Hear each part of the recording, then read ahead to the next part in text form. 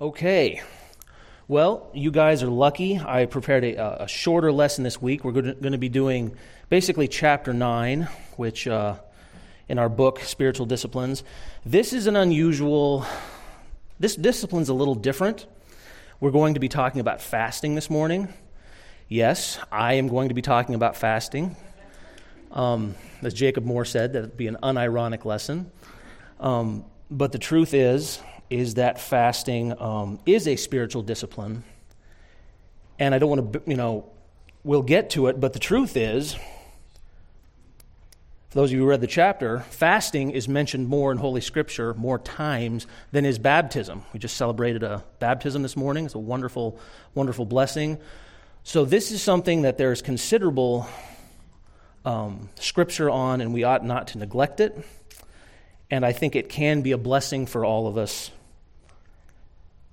So, just to start off with, there are many kinds of fasting, okay? And many cultures do fasting for many different reasons.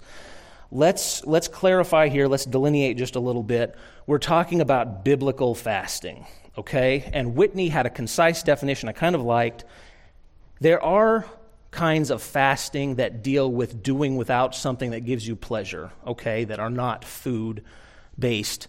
But primarily what we're going to be talking about today through Scripture, and here's Whitney's definition of fasting. Fasting is a believer's voluntary abstinence from food for spiritual purposes. So, we see here right away, one reason I like this definition, it shows you what has to happen for it to be a fast. You have to be a believer. You have to be of Christ. You have to be regenerate in Christ. You have to have the Holy Spirit indwelling you. If a person on the street who does not know Christ, they can fast, but can they fast in the manner prescribed in Scripture? No, they cannot. Okay, because we could come up with a lot of different ideas about how to fast, but you have to be a believer. Okay. Also, it's not compulsory. Okay. If you grab another believer, and lock them in a room and give them nothing but water for 3 days, yes, they're fasting, but it's not voluntary, okay? And also, and very importantly, it has to be for a spiritual purpose, okay? And again, this is so different. We're going to talk about this from a lot of the spiritual disciplines because it's not mentioned as much today as many of the other disciplines, okay? We talk a lot about prayer. We talk a lot about scriptural intake, rightly so. But for some reason, and there are different reasons, but our culture is not big on fasting in this way. There's this, it's actually funny, fasting today, if you look up fasting in our culture, fasting has kind of been appropriated by the health and wellness crowd. If you look up fasting, you're going to see about lose weight from fasting, intermittent fasting to reset your metabolism and heal your diseases, okay? So that's not what we're talking about, not by a long shot. But there is fasting out there, but the cultural fasting has become I'm doing a 7-day juice cleanse, Where's Jeremy? No, he's in the other room, but anyway. But that's not what we're talking about here, okay? It's rarely mentioned in our churches or society today in the West to do religious fasting. It's not part of our culture, and I think one of the objections to it is we don't want to look odd. It's maybe we think of it as sort of an obsolete thing. Do we pray? Well, of course I pray. Do you fast? Seems kind of old-fashioned, a little weird. And we also have this, but I wouldn't argue that we think of it as obsolete. I would say that fasting is the closest thing to a secret weapon that we have in this book covering the spiritual disciplines. Not because it's secret, just because it's underutilized, right? So it may be something that is available to us that we have not seriously considered heretofore. I'm sure many of us thought, we need to pray more, that sort of thing, but here's something we may not have considered that could greatly aid us in many of our spiritual walks. And here's another one I just want to throw out there. Here's a common objection. I won't be able to do it, sort of like anxiety. Or how about this one? I'm worried. And by the way, what about a doctor's warning? I mean, here in the West, every diet, every workout program, every physical endeavor has a little, attorney's thing on the bottom telling you, by the way, if you're not healthy, don't do this, or talk to a doctor first. And there's something very Western and very individual if the first thing you ask is like, am I exempt? Does that apply to me? I might be that person who can't. That's a very individualistic Western, sort of thing. Be like, oh, yeah, that's a good idea. I probably don't have to do that. But as we'll see, fasting is a normal thing when it's referred to in the New Testament. So I'm not saying that there aren't people that can't fast. I'm just saying that when you look at it scripturally, the preponderance of evidence is that it's something that should be regular and normal. Didn't say it wouldn't be challenging, but that's part of what makes a fast work. So here's the first question I've got, because let's just get right out here with it. This is unusual stuff. What questions or concerns would be something that maybe you personally or someone else you've talked to would keep you from entertaining the idea of a fast? If you have a legitimate medical reason, if a doctor has told you absolutely do not do this, we don't have to talk about that. But what are some other anxieties or worries or thoughts that might keep believers today from saying yeah, I will try a true spiritual fast, a godly fast? What would keep people from doing that? Zach?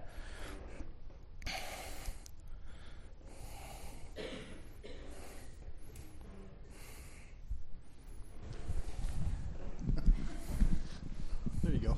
Sorry, I made you walk all the way to the back. Don't have to fast. Every now and then I've thought about fasting, and usually the first two things that come to my mind are, I'm going to fall asleep during work if I don't eat for, say 24 or 48 hours or something like that. Yeah. Sometimes it's hard enough to stay awake anyway. Yes. And yes, if I don't have food, that could be a big problem. Mm-hmm. And then the other thing is, if anyone's ever heard of hangry, how if you don't eat or if you're kind of hungry, sometimes you get a little irritable. Yes. Sometimes my kids push my buttons enough as it is that, having a normal level of food, it's man, if I'm don't have very much food, I'm feeling tired from that, I might really snap at my kids. So Amen. It's just for those practical things. Amen. Of how would I do my normal life well? Yes, amen. It's a food? pragmatic, practical concern. How will I get through the day? How will I accomplish my tasks if I cannot, do this? Other concerns, other questions, reasons that this might be difficult. And you may be getting to this later in the morning, but I'm always concerned about if I'm at work or someplace, I eat every meal that's set out in front of me. So if I'm at the office and I'm suddenly not eating lunch, that could draw attention. And, Yes. I've always kind of been weird about drawing attention to me not eating, because that would be abnormal for people to see. Yes, and again, it's not a cultural thing. We always, whether it's at work or at home, we celebrate stuff with food. And I think that it is commendable that that it's not supposed to be, a very ostentatious display. Everyone's not supposed to be like, ooh, someone's fasting today, but we'll get to that. That's a practical concern. How do I get through my day and get past all these meals and social interactions without it? That's a good question. Bennett.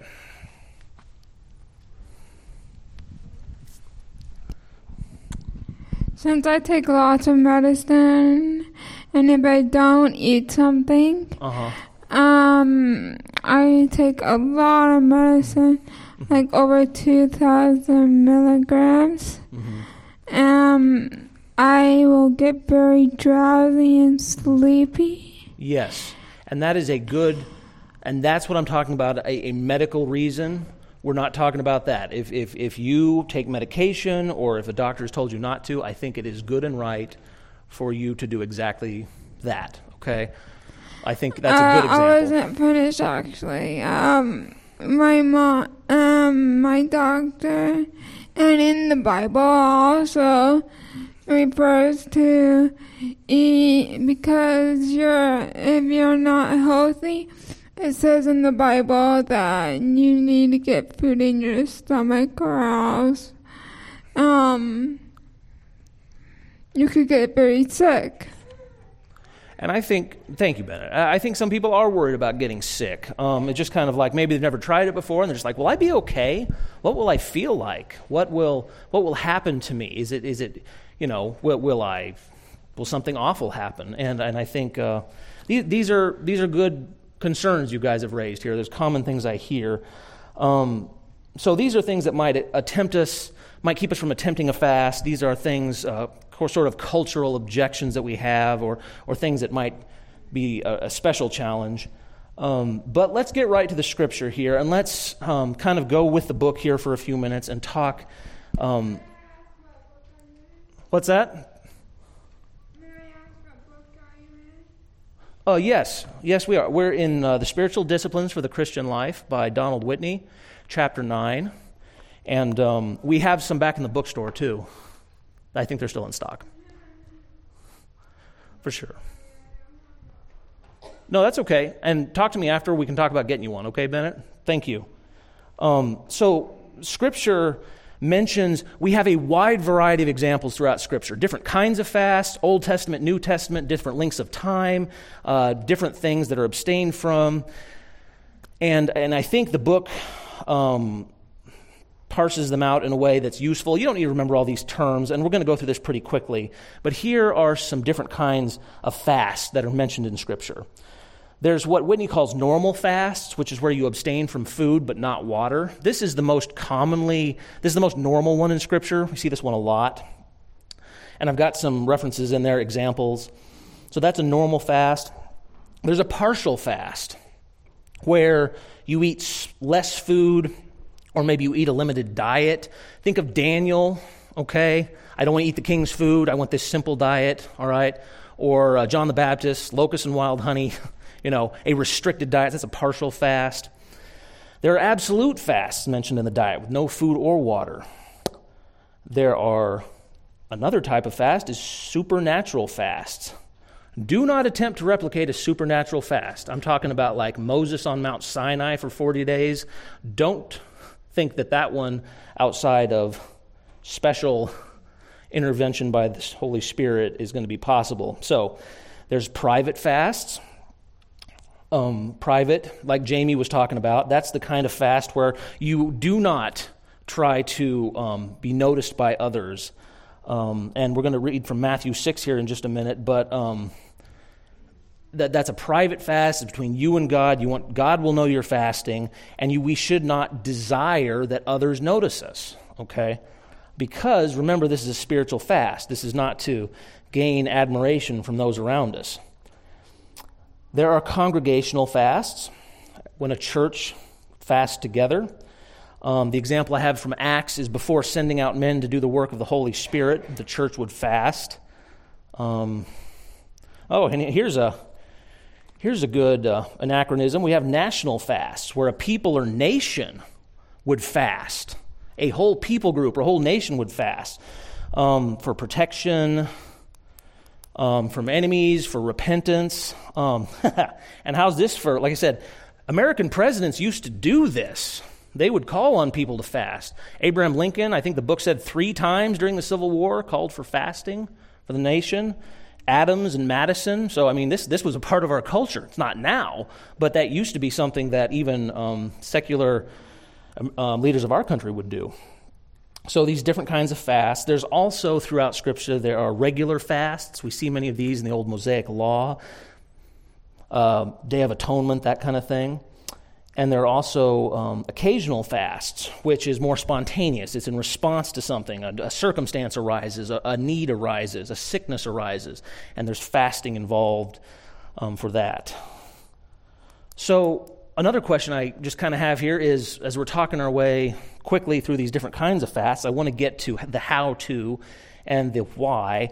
Have any of you guys, it's rare enough, have any of you ever known someone who really developed this spiritual discipline and who was willing to share it with you? Have you known anyone who was a diligent practitioner of biblical fasts? Yes.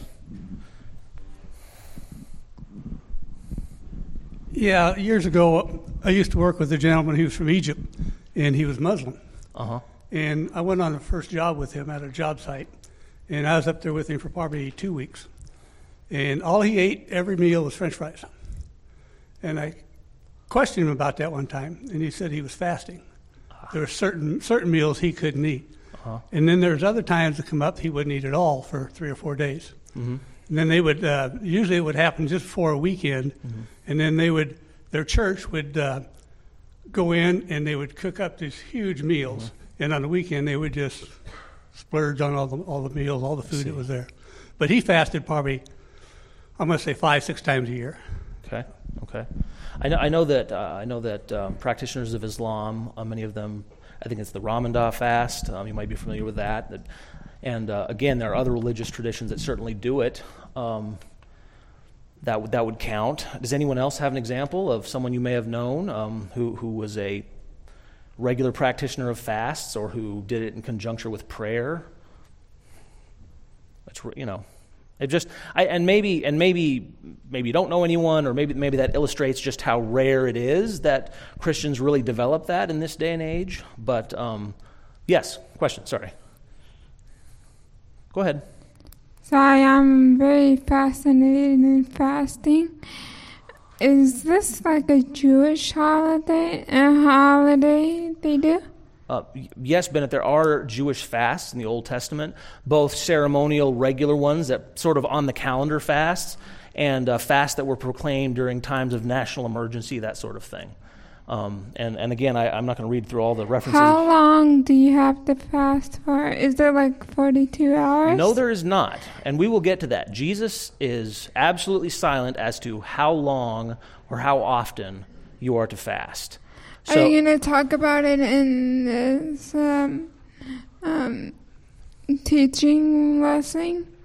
Yes, we'll get to that more of the how-to here. I'm sorry, I'm very fascinated because I have a roommate who is Jewish. And she talks a lot about her religion. And she has mentioned about fasting. Okay. Well, maybe some of the stuff we cover will intertwine with that. You'll have to let me know. But anyway... I'm sorry. I'm just fascinated. I'm glad. That's okay. So yeah, no, the Jewish people, there are Jewish fasts. Muslims fast. Obviously, there are traditions of Eastern religion that are fasting, but specifically Christian fasting. And maybe, like I said, maybe the fact that most of us may not know a ton of people that are avid fasters is something, again, this is as close to a secret weapon as you can find in the spiritual disciplines, because it's mentioned a lot in Scripture, and yet we don't do it much. So from my mind, it's kind of an untapped resource, okay? So, and here, the next part here is really just, I want to read through Matthew 6 some, because I talked about how fasting is supposed to be a normal thing, okay? So I just want to start in Matthew 6, and I'm going to read a couple selections through here. Matthew 6, verse 5. And when you pray, you must not be like the hypocrites, for they love to stand and pray in the synagogues and at the street corners, that they may be seen by others. Truly, I say to you, they have received their reward in full. And moving back up to earlier to verse 2, thus, when you give to the needy, sound no trumpet before you, as the hypocrites do in the synagogues and in the streets, that they may be praised by others. Truly, I say to you, they have received their reward. And now we skip down to verse 16. And when you fast, do not look gloomy like the hypocrites, for they disfigure their faces, that their fasting may be seen by others. Truly, I say to you, they have received their reward. But when you fast, anoint your head and wash your face, that your fasting may not be seen by others, but by your Father who is in secret. And your Father who sees in secret will reward you. So here we have, in the same chapter, part of the normal life of a believer: when you give, when you pray, and when you fast. The exact same language. So it is not supposed to be perhaps as exceptional as we make it. It is a normal part of the, it is assumed that believers will fast. Now, as I mentioned earlier, Jesus does not tell us how often we have to fast or for how long, but within this context, it's as normal a part of being a follower of Christ as is giving, as is praying. But again, giving and praying get more attention in our culture. Matthew 6 also gets into the how-to of fasting, which is good to have. There are guidelines, as Jamie spoke about earlier. The desiring of praise or notice from others is a big problem we may face with fasting, because we feel like we're working at something that's difficult and not everybody does it, and I just want to be seen for doing the good thing that I'm doing. And it doesn't even say that for those who are noticed by others, that there will be no reward. It just says that being noticed by others is now your only reward, okay? I was fasting, I had this spiritual goal in mind, and I wanted to fast so my prayer life would be more intense, and I just felt like I was doing really well, and I shared it with someone, and they're just like, oh, wow, that is so cool that you are fasting like that. You just got your reward. And that reward is not the reward you were originally seeking, right? And we all fall into that trap because we all want to, be noticed for the things that we're doing. But what we want is God's reward, okay? So we're blessed to have so many biblical examples of this how to fast. But no matter how often you do it or whether it's long or short or whatever format it may take, If I'm fasting and someone else finds out, that doesn't automatically mean that I no longer have any spiritual reward. What matters is if in my heart I desire their approval, okay, and I'm after it, and I drop some little hints, yeah, I'm fasting, I'm a pretty holy guy, then whatever admiration they give me is my full reward. That's not what we want. We should seek after God's reward. And that's very encouraging, that right here in this how-to in the New Testament, and your Father who sees in secret will reward you. So we literally have a promise of blessing if we practice this discipline. Also, Whitney makes the point in the book, which I really like, we should fast for a purpose. It must have a spiritual purpose. It would not be impossible for a fast to become an end in of itself, where we just counting down the time to when we can eat again, or whatever, we're giving up, and we get to that point, and we're just like, I did it, I did really well, I feel like I maybe earned a little something here. Fasting has nothing to do with earning anything from God. We're not suffering to earn God's favor. It's not a hunger strike until we get what we want. God owes us nothing, and we can earn nothing from God, but we have a promise of His blessing for those who fast. It is important to remember that this is for a spiritual purpose, okay? And it is not, it speaks of our longing, of our desire for God, and it shows us how fasting helps us focus on something. And we're going to talk about different ways that this could be useful in your spiritual life. I think that Whitney's list is a good one. That's 10 things there. We'll move through them pretty quickly here at the end. But again, we're not doing this to earn favor from God, and it's not to try and force God to change His mind. So we'll move right on here before we get to a little more application. 10 biblical reasons to fast that we see in Scripture. So these are models that we have. One is to strengthen prayer. This is one of the most common reasons we see for fasting. This quote by John Piper I really liked. He said, fasting is an intensifier of spiritual desire. Here's how this model would work. I want to pray more. I want to pray more deeply. I want to be more focused. So I pray, God, I want to fast for a day, let's say, with no food. And as I move throughout that day, the hunger that I periodically feel tears my mind away from whatever concerns are around me, the worldly stuff. And I think, oh, I'm hungry. Man, I wish I could eat today. No, I'm not eating today. Why am I not eating today? Because I've dedicated today for prayer. And when I think that, then I pray and I take action. And then I get caught up in other stuff, and things get busy, and things roll on, and then, man, I would usually have a snack right about now. Nope, I'm not doing that today. It's kind of uncomfortable. But why was I doing that? That's right, so I can pray. And you pray, okay? And it intensifies that desire, and it reminds you, why am I doing this? So to strengthen prayer, that would be a simple model of how that might help focus us toward our goal of having stronger prayer. Another reason, to seek God's guidance during a time when you don't know what to do. It would be the same kind of a thing. I'm going to dedicate this day, and I'm going to pray about it, and I'm going to think about it, and just God, I'm seeking you in this, and I know that faithful men and women in your scriptures have sought you in prayer during times like this, and that you were faithful to provide answers. And God, I just pray that you would give me wisdom to know what to do.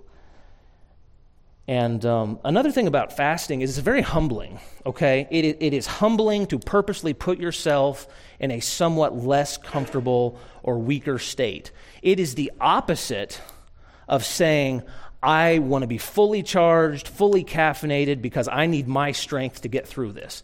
Total opposite of that is saying, I will do without because I need God's strength. So that's tough. Okay, because that is not worldly wisdom. The world would say, you got a tough day tomorrow, you get a good night's sleep, you get up early and look good, load up on your latte, and you just hit that day hard. The whole idea of purposely restraining yourself and leaning on God humbles us in a way that's very countercultural. Another reason that we may find ourselves fasting is to express grief.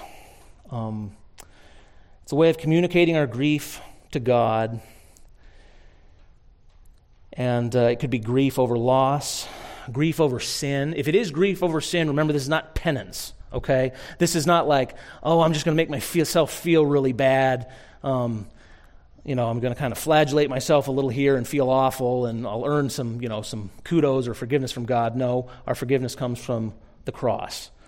But it is a biblical way of expressing grief, and it may help us in being flippant with some things that we might say I sin, and I say I'm sorry for my sin, but I'm sorry once, I'm sorry and I'm done. That's very different from saying I'm going to set aside a time to completely focus on how sorry I am for that sin. Totally refocuses the mind, right? This is not, I'm sorry I said that and I'm done. It's like, I'm sorry for a period of time. And now, when I feel hungry, it's like, why am I not eating? I'm not eating because I'm expressing grief over my sin. And God is faithful. There's forgiveness there, but it is godly to be grieved over one's sin. Another reason we talked about earlier with some of the Old Testament examples, we may fast to seek deliverance or protection from any one of a number of circumstances. We see that in the Old Testament. Another reason to fast is to express repentance or a returning to God. We've gone through a lot here. I'm going to read you guys an example from Joel just to kind of show what this would look like. Joel 2:12, not 20. Yet even now, declares the Lord, return to me with all your heart, with fasting, with weeping, with mourning, and rend your hearts and not your garments. Return to the Lord your God, for he is gracious and merciful, slow to anger and abounding in steadfast love, and he relents over disaster. So we see here that God prescribing it, turn back to me, and signify it with a fast.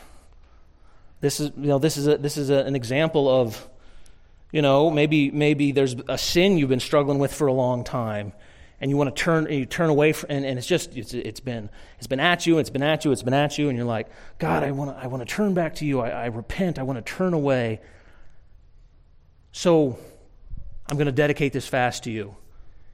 And when the hunger comes, or you feel like, man, all my friends are going to get Burger King for lunch, and like, why am I not having a burger right now? And you're like, because I'm turning away from a sin. And if you don't think that's going to focus your intensity on how serious you are about giving this up, I submit that maybe we should try it, okay? Because that sort of thing, again, it humbles you, it focuses you on God, and I think that's just a really important tool to have in our toolbox on occasion. And again, Jesus doesn't specifically tell us how often we have to fast or for how long. We have immense discretion over that, okay? I don't want to burden consciences here this morning and just say, oh, if you don't fast 3 times a month, that's not enough. That is not what I'm saying. I'm just saying that this is in Scripture and is prescribed for God's people. It is supposed to be a normal part of the Christian life, and I think this, maybe more than any other spiritual discipline, all of us as a culture, myself, don't utilize as much as we should. So we're almost done here, moving quickly toward the end. Another reason to fast is to humble yourself before God. As I mentioned, it is a physical expression of humility. It is the opposite of wanting the attention. And moving quickly here, I'm going to read you a passage from Luke 18:9. Sorry for the misprint there. He also told this parable to some who trusted in themselves that they were righteous and treated others with contempt. Two men went up to the temple to pray, one a Pharisee and the other a tax collector. The Pharisee, standing by himself, prayed thus, God, I thank you that I am not like other men, extortioners, unjust, adulterers, or even like this tax collector. I fast twice a week, I give tithes of all that I get. But the tax collector, standing far off, would not even lift up his eyes to heaven, but beat his breast, saying, God, be merciful to me, a sinner. I tell you, this man went down to his house justified rather than the other. For everyone who exalts himself will be humbled, but he who humbles himself will be exalted. It is possible to fast in vain. We have an example of it right here. You could fast and have no reward from God for it if you are fasting this way. There's no humility there. There's no dependence on God. It is simply a fast, a discipline that in the mind of this Pharisee gives him moral capital that makes him greater than this sinner over here who does not. And yet, he did not receive justification for his fast. So I think this humility before God in our fasting is very important. And something that we ought not to neglect. You can fast to express concern about the work of God, like on a global scale. Like I'm worried about the church on a global scale. I want the word of God to go out. I want people to return in repentance to Him. You could fast for that reason. And here one that this is Donald Whitney gave an example in his book. I won't read it just because we're short on time. But you can fast to minister to the needs of others. How about this one? I know you're really struggling with this situation, whatever it might be. And I'm going to pray for you, and I'm going to fast too. What would that make you feel like if someone told you they were fasting and praying for you? That is a powerful witness. Now, lest we get the ego involved, you don't share it. If you dare to share it with someone that you're doing this for them, you don't share it in a way that makes you look like that Pharisee. We don't want that. But it can be, whether you choose to share it or not, a powerful way to help others. It's an amazing gift that we can give to someone, whether they know it or not. We may fast also, another example, to overcome temptation or to dedicate yourself to God. And the last reason, to express, and I know I'm kind of running through the end here, but to express love and worship to God.